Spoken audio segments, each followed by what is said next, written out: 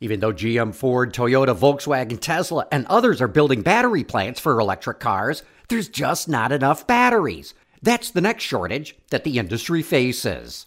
With Automotive Insight, I'm John McElroy. Sales of electric cars are growing faster than the capacity to make batteries. Voltaic, a company that does battery testing for most automakers, says there's going to be a shortage of them. In fact, Voltaic says this is the reason why Tesla has not come out yet with its Cybertruck or Semi. It just doesn't have enough batteries to make them right now. And Tesla probably has the best battery supply chain of any automaker.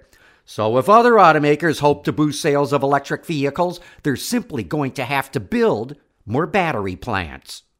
With Automotive Insight, I'm John McElroy, WWJ News Radio 950.